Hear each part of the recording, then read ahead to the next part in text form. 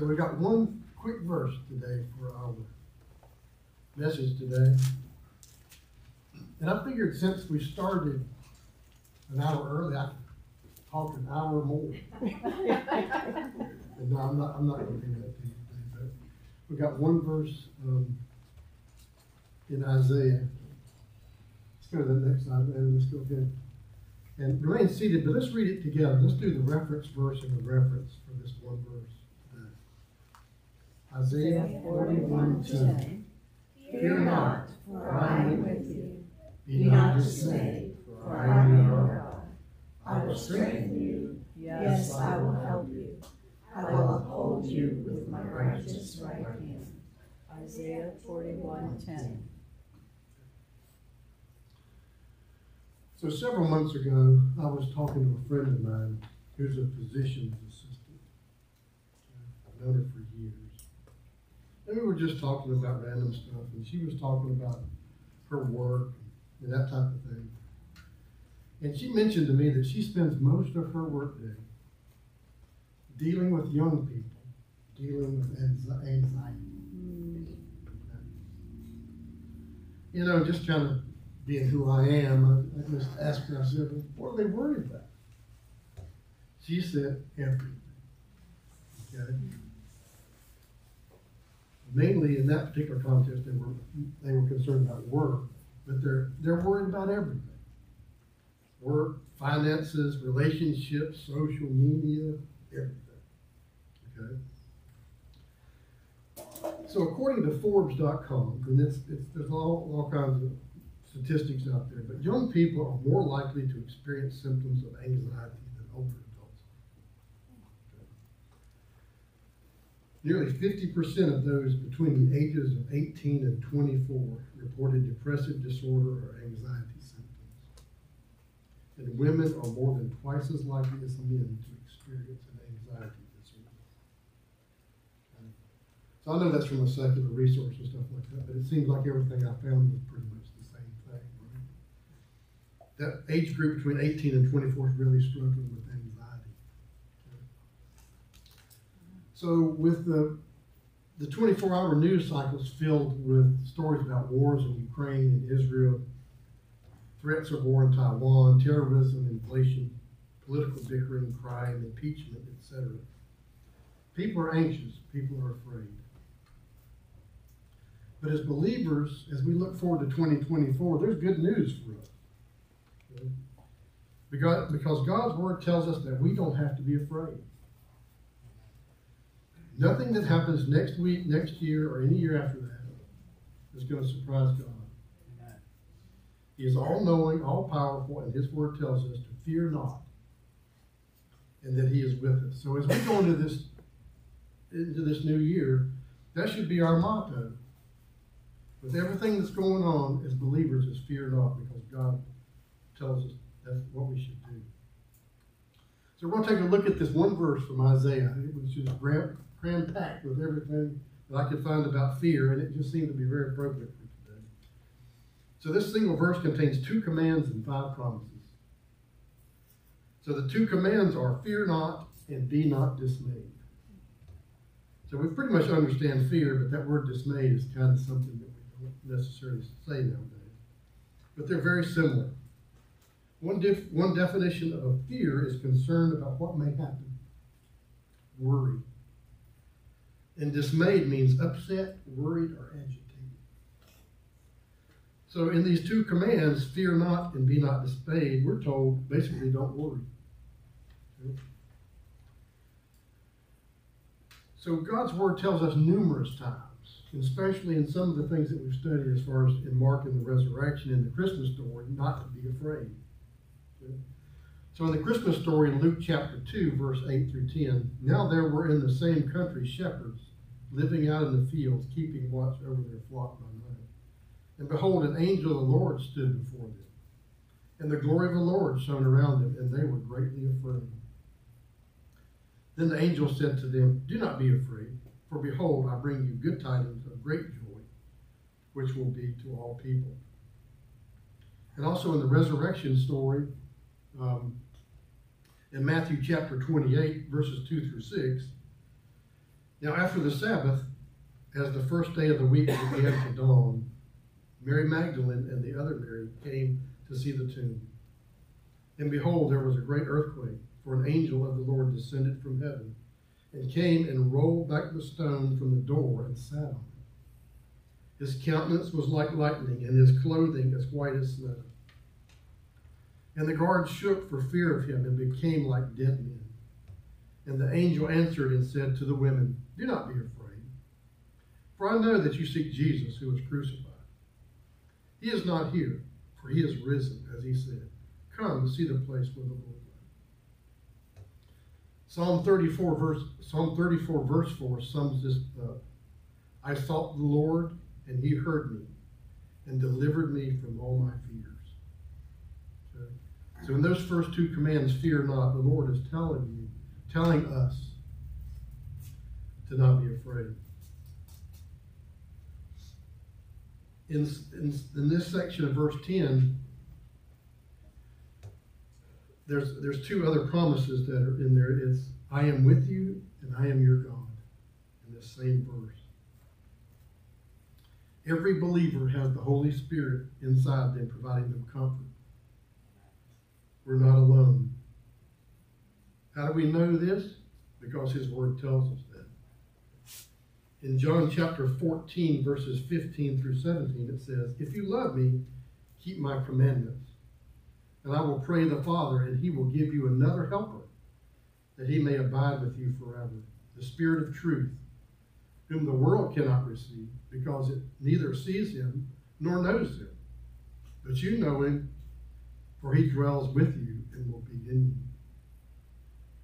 God sends believers a helper, the Holy Spirit that lives within us. He comforts us, he protects us. And isn't that something to be thankful for today? Amen. One thing to notice in verse 17 is that Jesus says that the world, non-believers, cannot receive the Holy Spirit the same way that believers can. Non-believers don't have the Holy Spirit comforting them or the Lord interceding for them to God the Father on their behalf. They're totally on their own in a world where the devil walks about like a roaring lion, seek whom he may devour. So if you think about it, we can feel good as believers that we have the Holy Spirit who's comforting us and watching out for us, but we also have to be sad for our fellow neighbors who are not believers, because they have to deal with all this on their own. And that's what I hope we can do in our new churches, to actually share the gospel with those who aren't believers, and that they can be saved. The early church also found comfort in the Holy Spirit. As the early church started, they were facing increased persecution and isolation. They were really under a lot of pressure. In Acts 9, verse 31 tells us, "Then the churches throughout all Judea, Galilee, and Samaria had peace and were edified, and walking in the fear of the Lord and in the comfort of the Holy Spirit, they were multiplied." So the comfort of the Holy Spirit calmed them, and they were able to multiply. They were able to actually grow, because it reduced the fear and the worry that they had, and they could actually concentrate on worshiping the Lord, and their numbers were multiplied. They received their comfort from the Holy Spirit. God keeps his promise to be with us. God also promises that he is our God. Ezekiel chapter 34, verse 31 says, "You are my flock, the flock of my pasture. You are men, and I am your God, says the Lord God." As believers, we're in God's flock. We're not outside of it. We're in God's flock, and he is the great shepherd. Luke 15, verse 3 through 5 tells us the parable of the lost sheep. So he spoke this parable to them, saying, "What man of you, having 100 sheep, if he loses one of them, does not leave the 99 in the wilderness and go after the one which is lost until he finds it. And when he has found it, he lays it on his shoulders, rejoicing. God cares about us. We are his flock. And he is going to do everything that he can to help us, to comfort us, and to show his love for us. So every single sheep in his flock, Ezekiel says that we're in God's flock. He cares about every one of his sheep. And he cares about you, and he cares about me. The third promise in the scripture is, I will strengthen you. There are many examples in the Bible where believers receive strength from the Lord. And one of these examples is the Apostle Paul. This guy lived an incredible life. Okay, I don't think I've studied his whole life, but there are a few things that I know of in his life that are quite remarkable. So he started off being a persecutor of the church, right? Then he was blinded and had his sight restored. Then Jesus saved him. He was arrested, imprisoned, beaten, shipwrecked, tried, forsaken, and eventually killed for his faith in Jesus.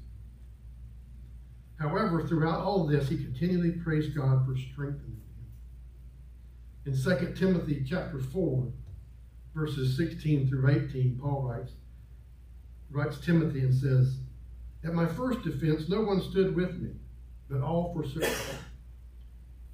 May it not be charged against them.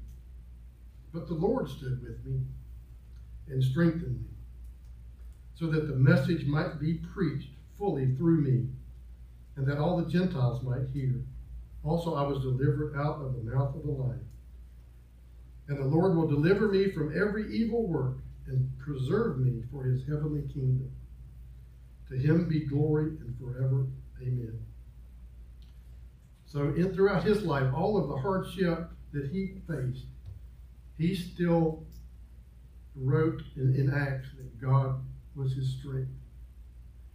And he can do the same thing for us. So as we go into this next year, if we're down, if we're tired, we can count on the Lord to strengthen us. Promise number 4 is, yes, I will help you. Isaiah 41:13, just a few verses after the ones that we read a few minutes ago. "For I, the Lord your God, will hold your right hand, saying to you, fear not, I will help you." Hebrews 13:5 through 7 says, "Let your conduct be without covetousness. Be content with such things as you have. For he himself says, I will never leave you nor forsake you." So we may boldly say, "The Lord is my helper. I will not fear. What can man do to me?" Jesus is our faithful helper. He helps us. And finally, the 5th promise is, "I will uphold you with my righteous right hand."